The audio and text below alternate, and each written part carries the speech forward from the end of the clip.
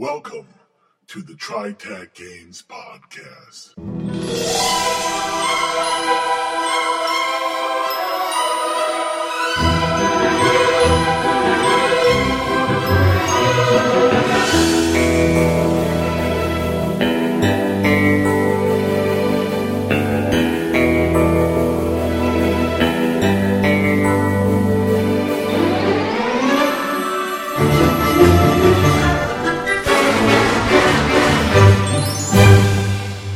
Now, your hosts. This is Bruce.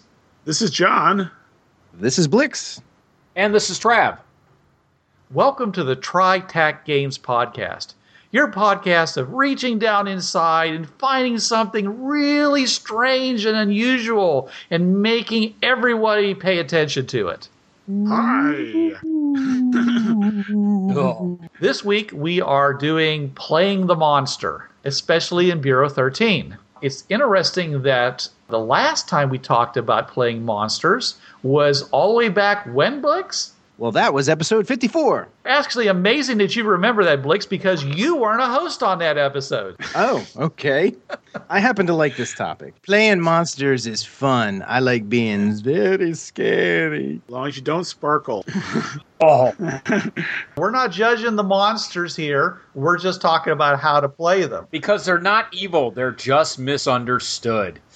Unless they're evil and misunderstood. Well, yeah, then that's a double whammy. Just In the previous episode, what we talked about was, what kind of supernatural creatures or what was the composition of the perfect Bureau 13 team. And we talked about some supernatural creatures, but we also talked about creatures that had powers like psionics or magic and things like that. So we're not talking about, what's the best monster or what best supernatural or anything to have on your Bureau 13 team. Okay, that's up to the other team members to work out. We're just talking about if you decide to play a monster, if you decide to play a supernatural creature in a Bureau 13 game, in the Fringeworthy game, or any of the other games that we have, because you can have them also in Heartwater Hinterland, Magic Cost, or some of the other places can support monsters. Even animals with a capital A, that's pretty close to a monster. Playing a sentient T-Rex would definitely qualify. Right. oh, yeah. What we want to do is we want to talk about what does it take to really bring alive the unique qualities that you would have if you were playing a monster. Even the undead ones? Especially the undead ones, especially the live ones. Yes. The first thing we have to talk about is what's the reason for playing a monster? And we don't want to talk about, well, he's got this power and he's got that power, because if we do that, then all we're really doing is wearing a funny suit, a bat belt on it with a new set of powers that we can use. But we're really playing just the same old characters inside through the eyepieces of that monster. Holy stereotype. That's not what we're trying to do here. We don't want to do that. We want to talk about what makes these monsters unique in a behavioral sense, even a cultural sense, and therefore what it is you're trying to bring out about these monsters, which is part of playing the monster. You have joined the most secret government agency that you have never heard of. The 13th Bureau of Justice, otherwise known as Bureau 13. You are a government agent charged with the duty of disposing of the greatest unnatural threats to the people and the economy of the United States and Canada. You will work under the knowledge that you are funded by an organization so secret, even the highest government officials do not know of your existence. Welcome to the elite band of people who wander the dark streets of the night, ever searching for the horrors that should not exist in this modern age. You are a special agent, stalking the Night Fantastic. Bureau 13 is a Gen Con award-winning RPG of modern horror and paranormal adventure. It's available from TriTac Games at TriTacGames.com in both the original editions and in the D20 edition, with a new Savage Worlds edition coming soon. Remember that wherever the supernatural waits, good and evil, the agents of Bureau 13 will be there. But the evil is growing. We're talking about monsters, okay? But monsters don't always have to be bad guys. We mentioned before it could be an alien from another world. But yeah, what if you got something like an angelic, that comes down? Not human, right? Oh, yeah. Not a bad guy, but, if you saw an angel, that would mess with you. Oh, yeah. As a citizen. Oh. So another creature that you would have to hide their identity, but this is like a super good guy. And I'm talking about angel in the classic sense. I mean, I'm not talking about like, some kind of blurred version of it where they're actually a bad guy, like as in the prophecy. Oh, I'm we're talking about like a good guy version of a monster. A seraphim with the 7 faces or 5. I forget how many faces they have. Oh, you're going classic on me, John. You're going like yeah. real angels, real Cherub. seraphims. Yeah. Well, they've got Yeah. like 12 wings and 7 heads and flaming swords and stuff. We also have gods. There's a anime I happen to like. It's called Spice and Wolf. And one of the characters is Horo, the goddess of the harvest. She has 3 forms. 1, she can appear as a fox. 2, she can appear as a human. Well, almost human. She still has fox ears and a fox tail. And 3, she appears as her god form. And you don't want to be around when she's in her god form. So if we're talking about playing gods, we have to naturally assume that for whatever reason, they've been trapped in the material plane. And of course, they're not god-powered anymore because that's not a character. Well, this is her plane. I mean, she's a goddess of the harvest. We're talking about playing as characters. I mean, are you talking about a god campaign where people are playing gods? Okay, her problem is that while she has some various powers, she's also very, very mortal. Maybe 1,000 years or 10,000 years ago, she was all powerful, but now it's like, well, I think I may have a dozen or so worshippers here, maybe a dozen over there. I'm a god. I can turn these things on, but only for a short period of time. And I gotta go back to some default form and rest up because I don't have the power anymore. So she's a mostly forgotten god. Yeah, she doesn't have the worshipper base anymore. In the story, she's looking to go someplace where she can find new worshippers, or at least go feral and live out the rest of her existence that way. If I'm going to run this in like a Bureau 13 type adventure, as a game master, I would say, all right, that's fine. You can make up that character, but being that you only have 20 followers worldwide that still actually believe in you and worship you, you're about as powerful as a vampire. You have powers you can use, but your powers have seriously diminished since all your followers have gone away. You're still powerful. You're still a god. Yeah, you're not like the god you used to be. And then you have to deal with that. I mean, can you imagine the rejection you feel and everything? It's like, yeah, I used to have thousands of people who loved everything that I did. And he would bring me sacrifices every harvest. You're like a washed out rock star, You're like you're like the 60-year-old rock star that has 6 people show up at his concert. When you mentioned angels, I mean, you are playing a force of good. Now, even then, you have a different mentality that of a human. An angel, their idea of good, punishment may be a lot harsher. Let's say we're talking straight Christian angel. He follows the 10 Commandments. Thou shalt not kill. Oh, that person, that creature killed that family. I have to wipe it out. And let's say it was told, the Bureau told this team, bring it in, we need to, and they're having to stop their team member from exercising holy vengeance on this creature that you're supposed to bring in. And he feels justified. Like you're trying to talk him out of it. And he's like, you can't talk to me. I do what I need to do. I'm God is my boss. I have stood the right hand of the Lord. Why are you telling me what to do? So you have to deal with angels and other supernatural good beings. That is part of the mindset that you have to take up as a player, is that your sense of good is not quite the same morality and ethics as a human who has been raised to be a good person. If your players or game master or whatever is not comfortable dealing with something like this, you really should not even consider it. Because you could cross some lines that would upset people, and this is a game, and that's not the point. Right, yeah. You may have a person who, your depiction of an angel may offend them because of their belief system. So yeah, that is some. Thank you, Blix, for bringing up that disclaimer.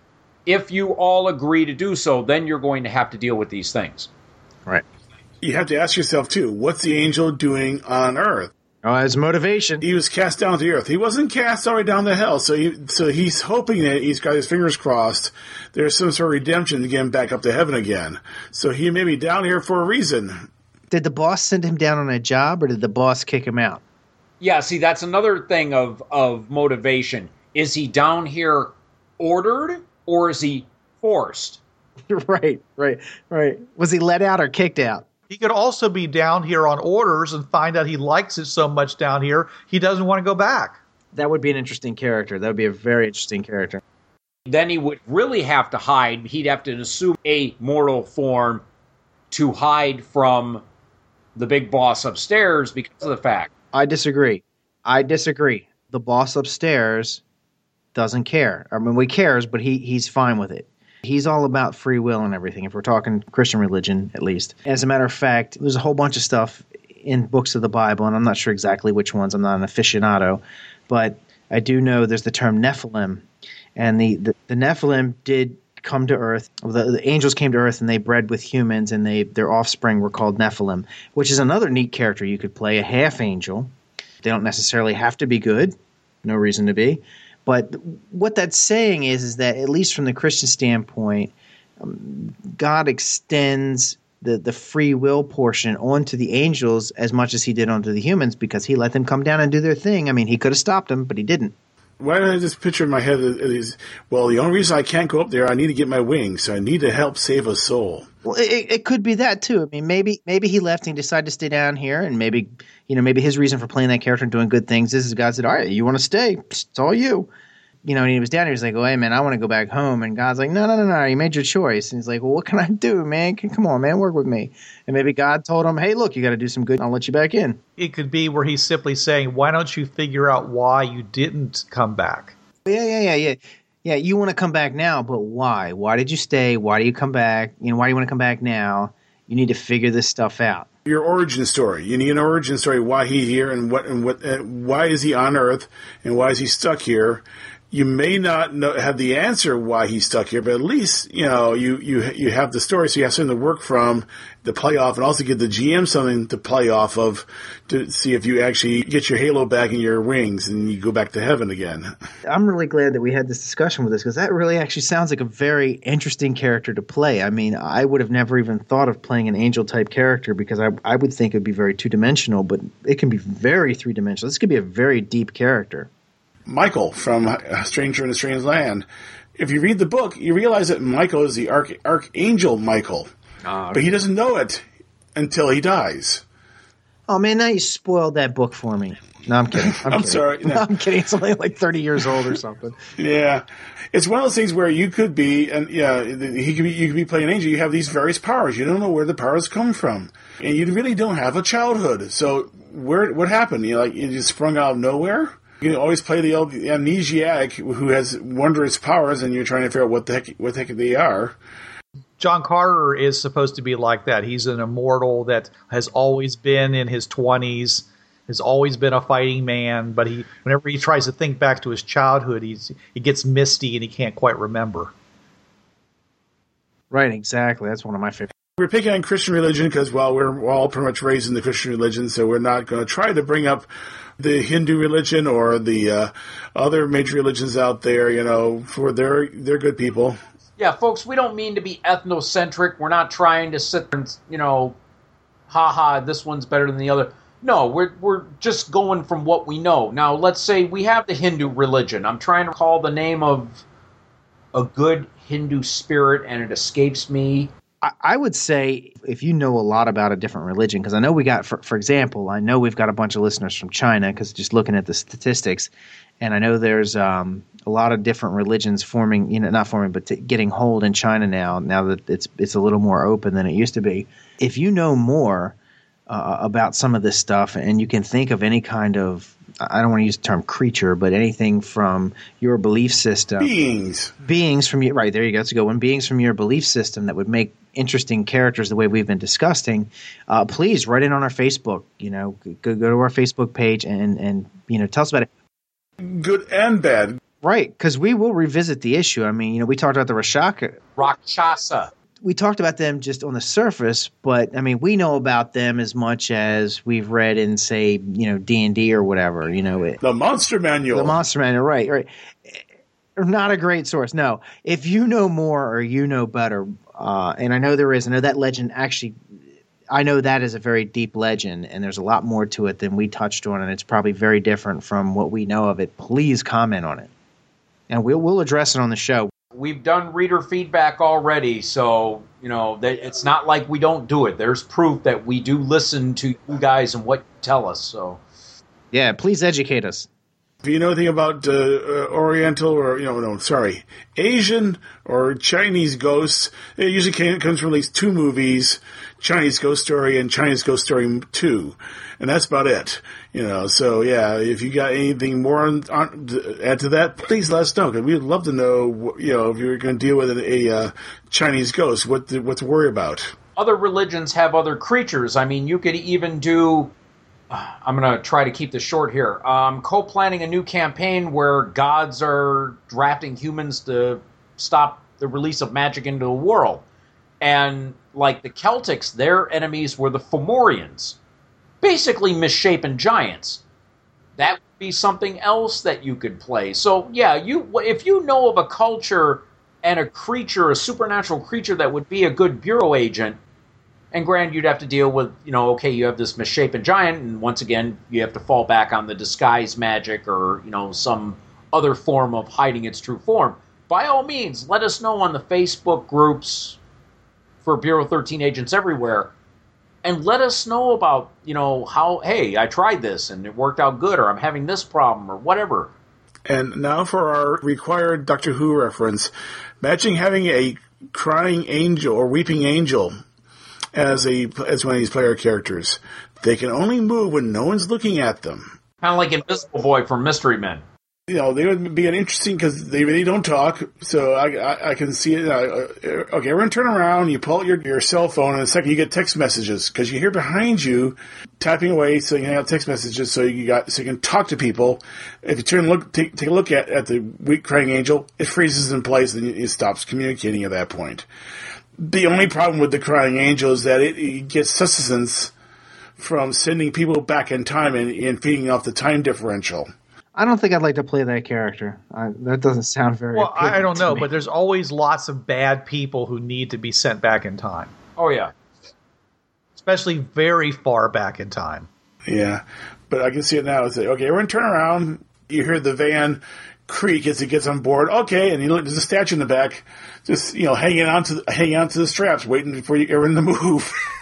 Imagine you're this creature where every time you try to do something, all of a sudden you're getting frozen. Then you get to move and get frozen again. I mean, how frustrating is that going to be? I think these guys are just mad all the time. I'm a graceful creature. I can move and glide across the wind. But every time I get around humans... But the best defense against a crying angel? A wall of mirrors. Because if it sees itself, it freezes. Permanently. Yeah. What is the Bureau going to use these guys for? The Bureau's got some creatures that, for lack of a better term, it's got some supernatural beings on the team. How does it use them? What kind of missions does it send them on? How would it space these out? Would it have a whole team like Creature Commandos, where it has a whole team of these supernatural creatures, or is it going to? You think they're going to mix it up? Or right? Okay. No, I'm talking like your vampire, werewolf, animated creature. That kind of team. I mean, are they going to have a team of those, or do you think they're going to mix it up? Oh, I'm pretty sure they would mix them up, because there's not going to be that many creatures that are going to be constitutionally capable of integrating with a team. So these are going to be most likely interspersed with a human team, and it would be rare. Like, let's say 1 in every 10 teams might have an actual quote-unquote monster on it. Well, I don't know. The way players play it, they always play lots on every team if they could get away with it. Well, yeah, but that's the GM. I mean, but if you think about it, the Bureau, if you're thinking from the Bureau leadership standpoint, they're going to intersperse them. It's like, yeah, they're going to be nice. They're going to be, and it depends on the creature.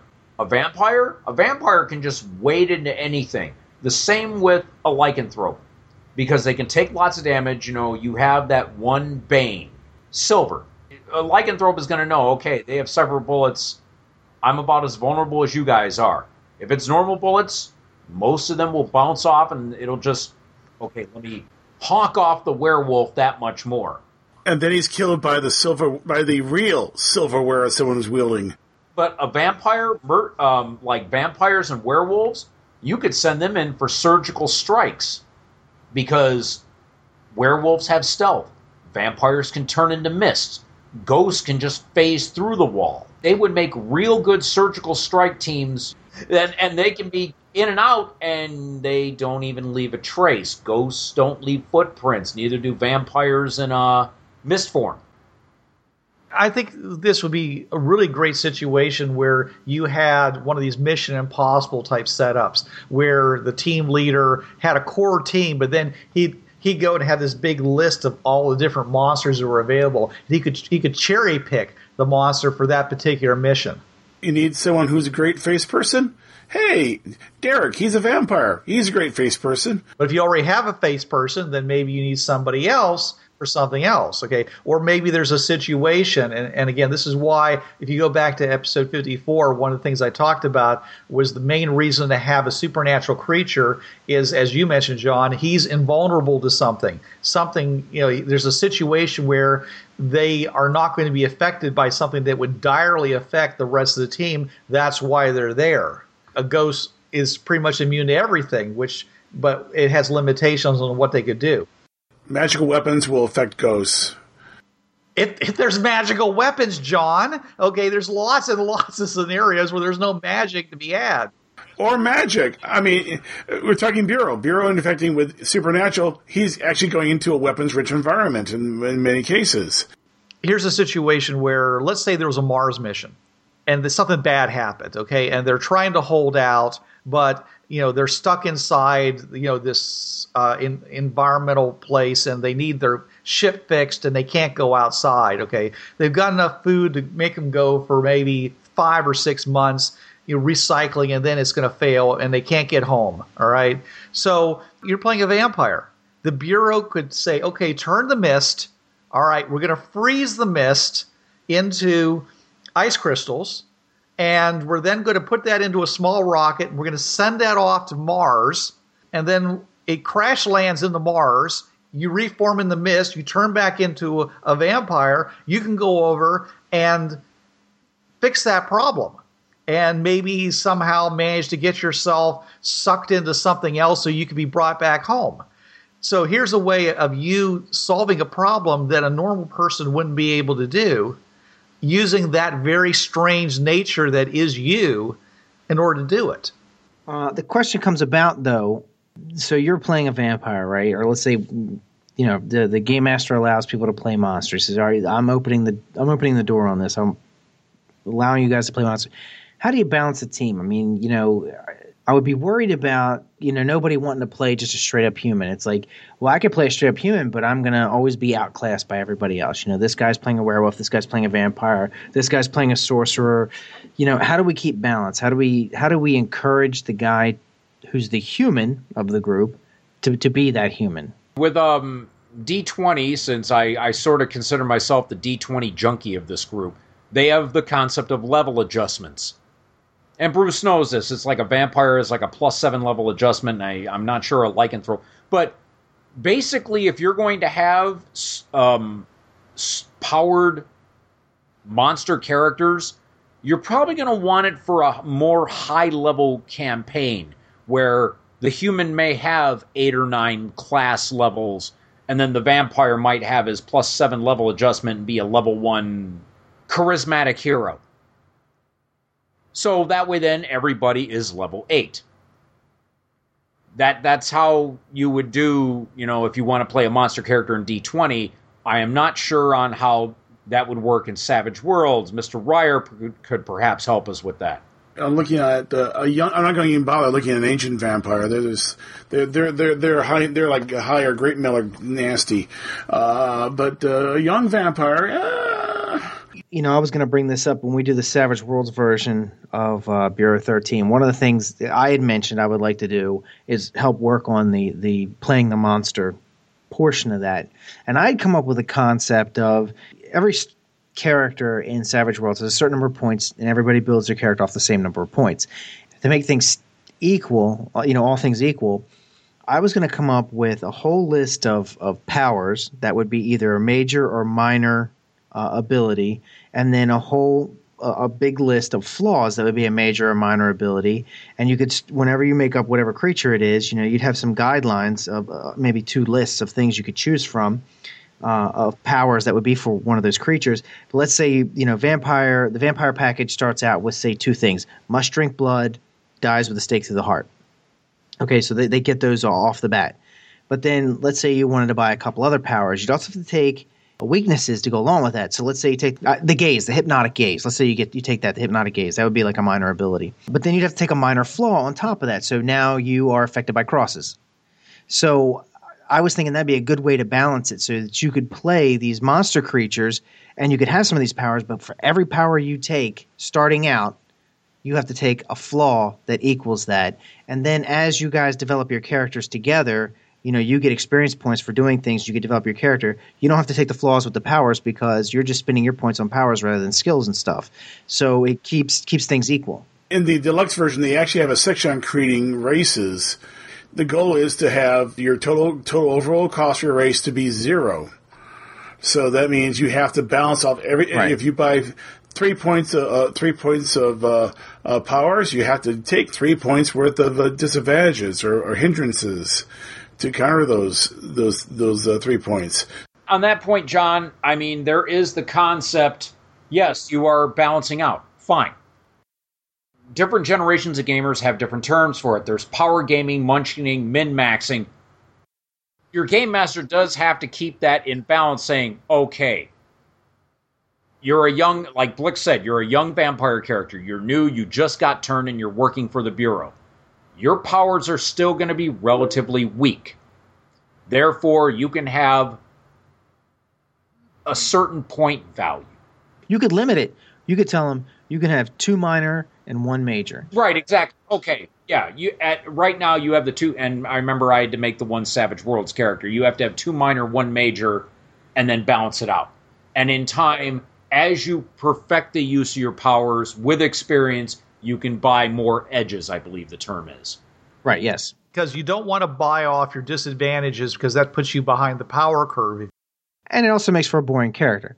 Plus, also, like if you have a minor flaw that is, crosses affect you, then the game master needs to make use of that. He needs to bring that about sometimes. And if he doesn't, shame on the game master. That's his fault. That actually can happen by accident when the team cleric whips out his holy symbol, and then the vampire goes, "Ah!"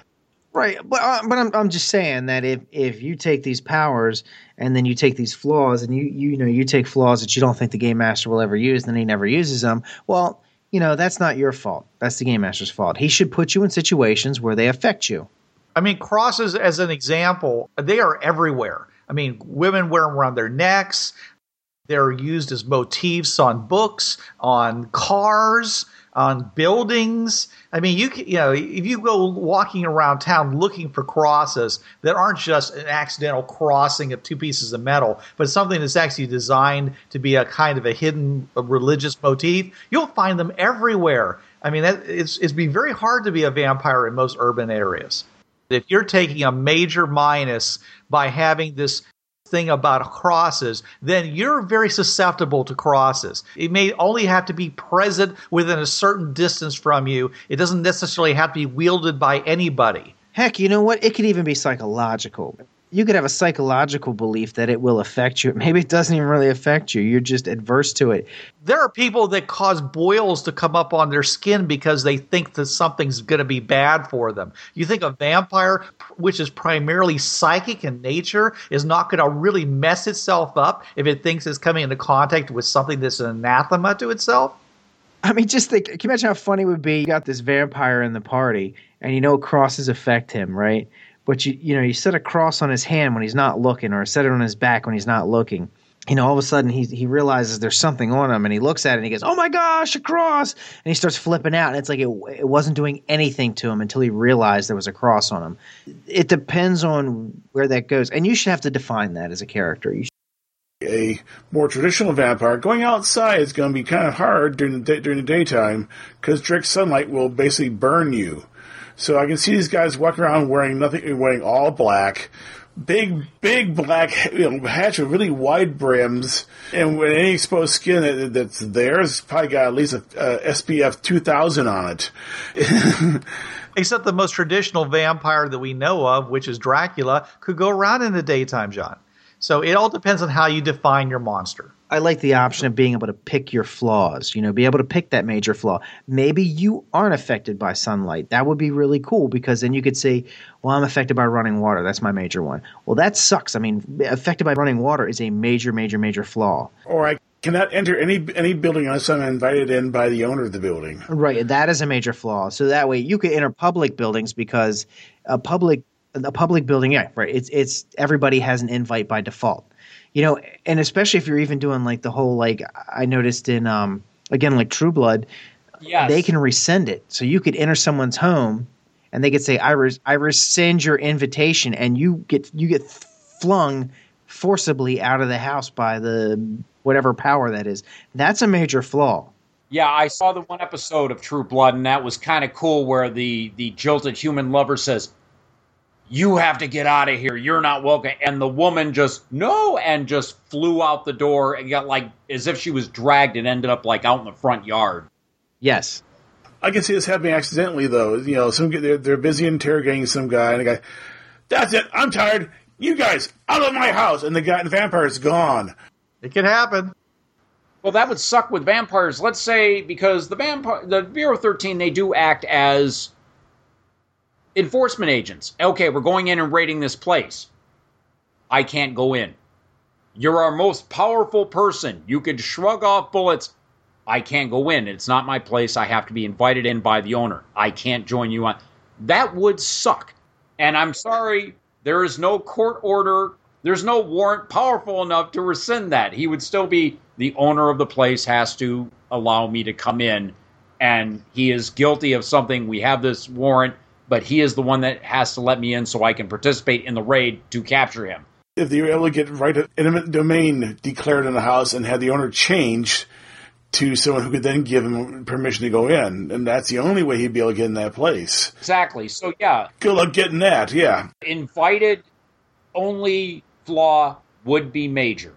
Sunlight, yeah, that would be major too. That would certainly limit your campaigns because there are some vampires, yeah, they can be awake all the time, but just they can't go out in the day. They have to stay inside. They, like paint their windows and stuff. There are some vampires that they have to sleep during the day. They cannot be awake during the day, and they have to get to their coffin, which usually has to have their home soil in it, or otherwise they just go and, turn into a pile of ash. Again, it depends on the mythos, and if you have a point buy system like Savage Worlds, you can pick and choose how your vampire is to be based on whatever mythos you want to follow. If you are going to point buy, you will have to balance out the points, but you'll start looking at, okay, I want to be really powerful, but if I'm really powerful, I got all these hindrances, all these weaknesses, all these various things I have to take to balance it out, and the GM's just watching you, digging a hole for yourself at that point. So you probably won't be a super vampire. I mean, the vampire in the book will probably be more powerful than you are, but you'll still be a vampire. It really depends on how deep the hole you want to dig for your character in terms of, buy-offs or level adjustments or whatever. Yeah, but what's worth it is the fact that, people can gun you down and you're going to get up. That's true. You can take invulnerability. I was just looking at the one here for the Savage Worlds vampire. Yeah, a vampire hit with a called shot to the heart must make a vigor roll versus the damage. If successful, it takes damage normally. If it fails, it disintegrates to dust. And it does say stake through the heart. You have to put a stake through the heart. We all know the favorite, crossbow, the crossbow delivery systems in the Bureau, and of course the shotgun with the 12-inch stake load you can put into it. Oh, wow. I just had a supernatural creature idea. I'm not sure if we want to go the route. I mean, the movie most likely that you would all know is Highlander. Oh, Immortals. The Immortal. That is a supernatural being. And they'll say, yeah, you have to cut off his head in order to kill him. Other than that, he's lived for hundreds or thousands of years. That's another supernatural creature. And they're not necessarily good or evil. They are just humans that have somehow been gifted or cursed, depending on the backstory, with immortality, unaging, immunity to disease. Immune to poisons. Right, exactly. Can't drown, can't suffocate. Oh, yeah, they've released gas, and oh, God, we can't go in. The immortal walks in like, what? But we don't want this to be a catalog of powers, guys. Yeah, that's true. Yes. Right. Then we'll go into the mindset. Most of these immortals, if you're going to play an immortal, you're going to want to play the one that's been around for a while. You have to deal with, okay, I am in the Bureau because, well, I'm bored. I want to do something. I don't want to sit around and collect my artifacts and gain dust with them. Oh, look, there are things out there that want to kill me. I'm going to join up with these guys because they're used to fighting things like immortal beings, and they do it secretly. And also, again, I have experience that I can give them, and we go back to the whole Saren thing where he wants to pass on this experience. He doesn't have kids because usually the convention is that these immortals end up being sterile. They cannot sire nor bear children. Therefore, they get that paternal attitude going. I mean, they'll be condescending to the Bureau agents because, yeah, you're a human. I've lived for millennia. I have seen things that...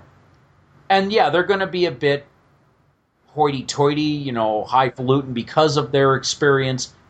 But they're going to be getting, also, if they have there's a term, ennui, I believe it's pronounced, E-N-N-U-I. Yes, ennui. World weariness.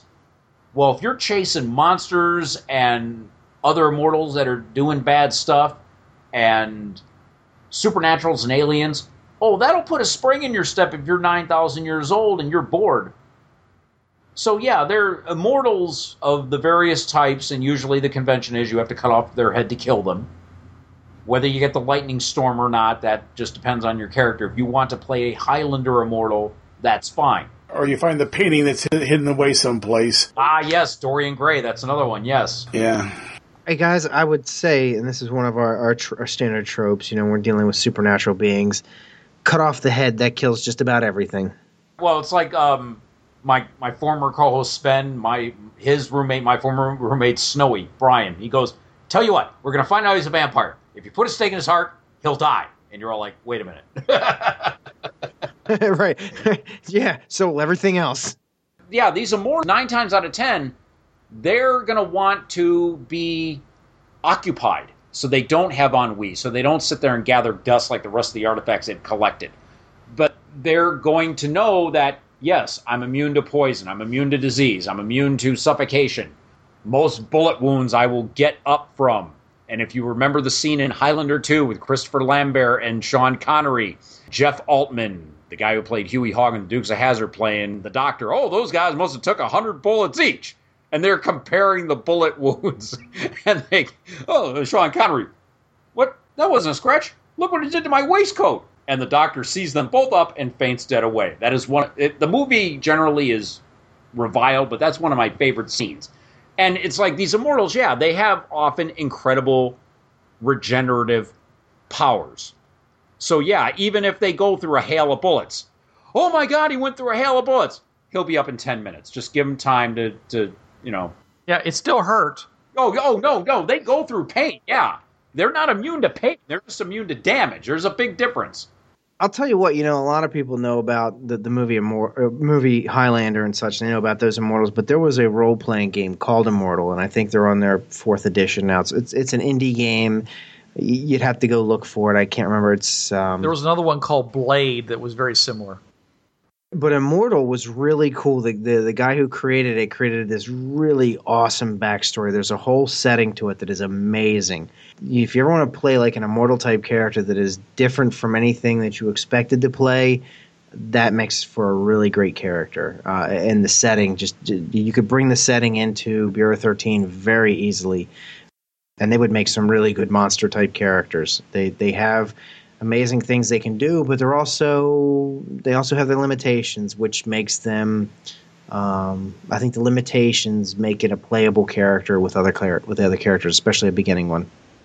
the reason that made me think of this is that there is a D20 supplement it's a template called Eternal. And it's pretty much, I'm sorry, I look at it and I go, this is Highlander D20, because they even say you fight against other immortals, and if you cut that, well, they give a caveat, I think it is. Yeah, it's a node in the brain. And cutting the head off works too, but usually a puncture or ballistic wound directly between the eyes ruptures that node. But cutting off the head works too, because it cuts the energy conduit that causes the immortality. And so, yeah, you're dealing with the damage and everything. Being an immortal of that type would be another cool character to play for Bureau 13. You're dealing with a Dorian Gray type. You can hit him with a nuclear weapon, and all you've done is destroy his clothing. He actually will not even feel the pain. I'm remembering the scene in LXG about the guy just riddling him with bullets. I'm complicated. I mean, you set him afire, you just sing his clothes afire. You're not going to hurt him. Now, his pitcher is getting the beat out of it, but he's not getting hurt at all. But I think the main thing is that all these type of characters, all have a major Achilles heel. You know, you force Dorian to look at his painting, he dies. Well, Dorian's biggest issue was the fact that he was bored stiff. Most of the sins he committed because he was trying to find a new experience, something that he hadn't done before. He didn't have any positive thing to do with his life, so he was, as you said about Saren, he was a complete hedonist. He was seeking pleasure or sensation of any kind, and he was running out by the end of the story. I would say that level of a character, that type of character, is really not that playable, because, I mean, he's invincible unless this one thing happens, and this one thing happens, he's dead. It's just kind of like, okay, so you can do nothing to him unless you... All you can do to him is thwart him. These characters that are so-called invulnerable, they almost always have the same limitations the rest of us have. They're not stronger than we are. They're not faster than we are. You know, they can still be tied up. They can be thrown in the bottom of a well and a big rock dropped over the top of them. Thwarted. They have some real limitations in that regard. The biggest thing that they have going for them is someone not knowing that they have this ability. So when they bring the kind of force against you that you would normally expect someone to go down, they get to jump up at you and not stop. That's their big secret weapon. Once that's out, you know, there's lots of ways of thwarting them. So you're saying take this Dorian Gray character. Yeah, he can't die, but he's really no faster than anyone else or stronger than anyone else. And, you know, that's where the Frankenstein's monster grabs a hold of him. They tie him up and they throw him off the side of a boat with some rocks tied to him. And, you know, he has to spend the next 6 months underwater till he figures, you know, if the ropes rot enough that he can break free and swim to shore. And if they're modern ropes, we're talking a couple of decades. Right. So it's kind of like he has his fears. Yeah. I have a good idea for motivation. Okay, you're this immortal character, you know, a la Dorian Gray. There is some artifact that is the key to his immortality. The Bureau has found it. They're holding on to it. Okay, let's say I am this character. The Bureau has found my painting or whatever, you know, for like if it's Lichdom, the phylactery or whatever. I might want to work with them, or otherwise either they're going to expose me to that painting. Hey, come into the office. We need to talk to you. What's that? Oh my God, crumble. I'm dead. That will be a real good motivation for you to work for these people because they have my source of my power. If the Bureau gets a hold of that picture, your hands are kind of tied. You're kind of like, okay, they got this picture. They can do whatever. I sort of have to work for them. And that could make, okay, fine. Yeah, until I can get the picture. Or you could have a real resentful jerk. You're playing this guy. He has immortality. He can't be affected. But he hates his position he's in, that he's let himself get into this. So you're going to be playing a jerk around these other characters. I can see him slowly amassing items and devices because his plan is to march into wherever they keep the painting and take it. And he knows he can't do it just as himself. He's going to be amassing items. Yeah. Gathering stuff so that he can actually do a raid on the vault, so to speak. And allies. Yeah. and allies because he really can't look at the painting. So, and the smart thing the Bureau would do is make sure it's facing the door. So he goes in through, he dies. Yeah. Just imagine, they hunt down this creature that, and he's the one to discover him, and he says, all right, here's the deal. You got away, but you owe me one. So later on, he calls on this guy, all right, this is what we're doing. I'm calling in my favor. It's the same relationship Davy Jones had with the East India Company. It's not going to last very long. A primary source of motivation for a lot of supernatural creatures is either a sense of honor or a sense of obligation. Yeah. It's built into the character concept for the creature themselves. And so a lot of the times they're trying to fulfill that, which is why they would do something with the Bureau. But it doesn't mean that they're going to fulfill it necessarily the way you want them to do it. Right. It's like how a genie is. I believe it was Blix that brought up the genie. That was me. Okay, you brought up, and usually how the mythos goes for genies and Ifrit and Jinn and all that, they're going to sit there and warp how you word your wish. So it screws the receiver of the wish in some way. That's usually how they are. Except for in the case of like Ali Baba and the 40 Thieves, because or maybe it's Aladdin, but the point is that the person who got the wish was honorable. He didn't take the treasure where in the big piles it was at. He only came in and got the one thing he was supposed to, and therefore the being that was associated with the quest item was duty bound to show honor to that person because he behaved righteously. It could depend an awful lot on how you come into interaction with this kind of being. He could be a terribly ravenous, monstrous creature that would not think twice about killing you, except for the fact is that you showed the proper respect, did the proper ritual, said the right things, was the right bloodline, whatever it might be. There's a duty that's involved that they have to complete because it's part of who they are. Yeah, and I was playing in a Bureau game. This actually was with Phil Folio and Kaya Folio. She was a genie who was bound to Phil's character for as long as he lived. And there's a couple times where he almost died, and we're all going, oh, because she's an evil genie. She's good as long as he's around. If he dies, the promise is broken and the wish is fulfilled. She's free to do what she feels like, which is basically use her powers on us. Yeah, you got to have your good supply of rid it. Oh. Yeah. Good thing that Amber's not here, because I can just imagine having a bunch of giant ants and you got them disguised as dogs. You put a fur coat on them, Well, these dogs got 6 legs. I know, it was born that way.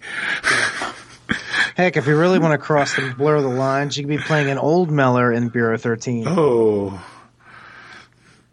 yeah. Well, he'd be a great shapeshifter. Yep. Yeah, no, I'm saying that'd actually be a great character. He's the face person. There's no reason not to believe that there's an old Meller on the Bureau 13 world. That's true. No reason not to.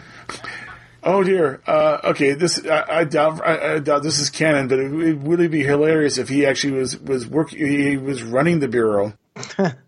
You could do that. Well, as we know, that's not the way they normally operate, but at the same time, it is a clandestine organization, and being in charge of it actually would, the bill for an old Meller. The biggest thing about Bureau 13 is that it's in a position of transition.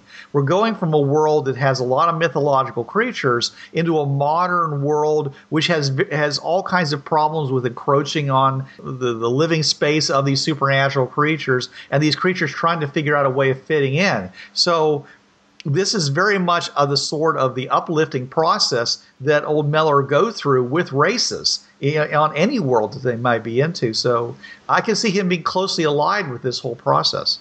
Yeah, I can imagine some species like pixies and various things. They're more or less, they move from the fields and gardens and fields to the gardens and the back alleys of cities.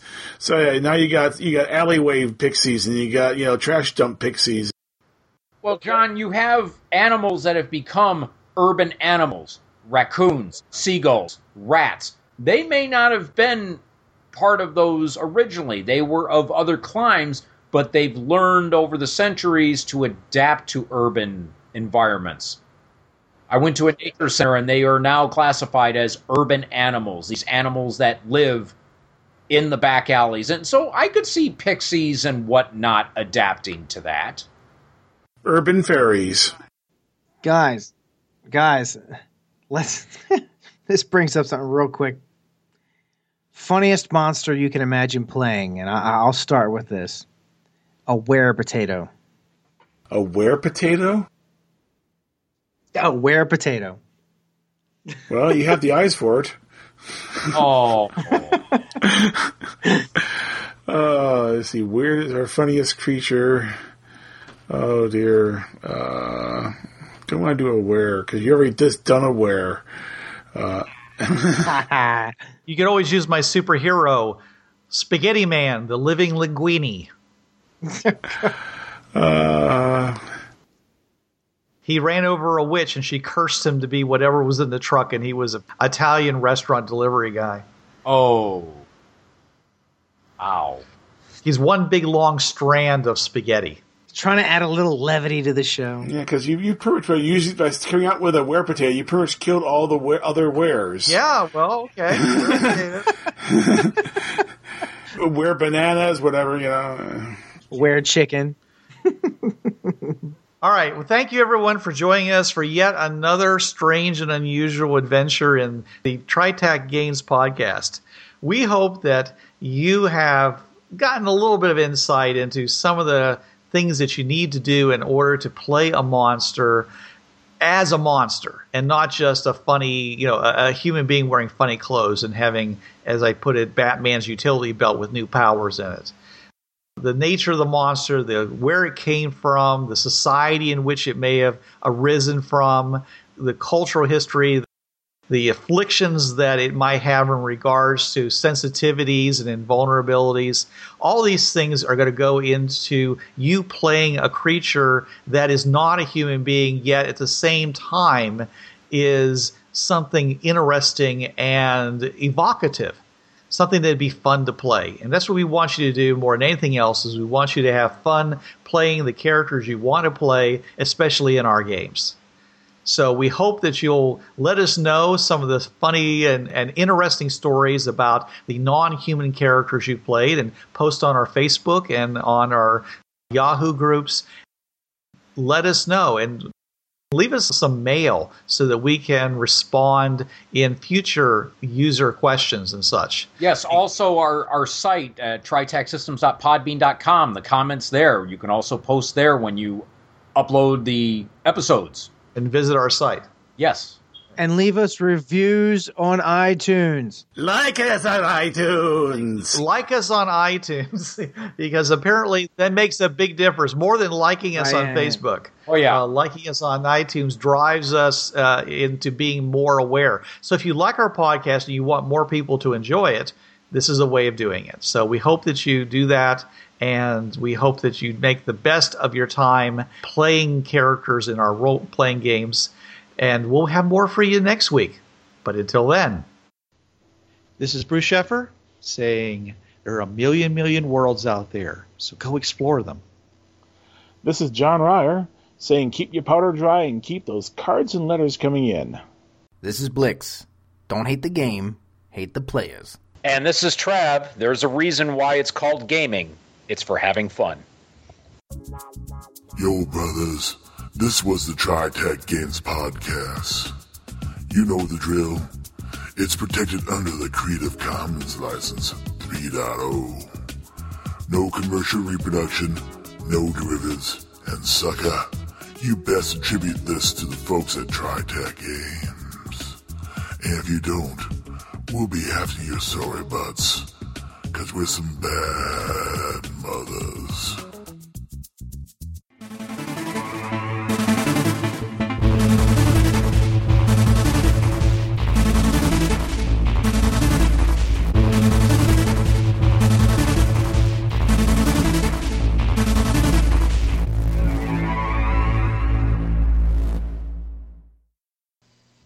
Hi, this is Trav of the Travcast, Hour 3 of Blind Wolf's Rubber Room Association on DementiaRadio.org, Tuesdays, 8 to 9 p.m. Eastern.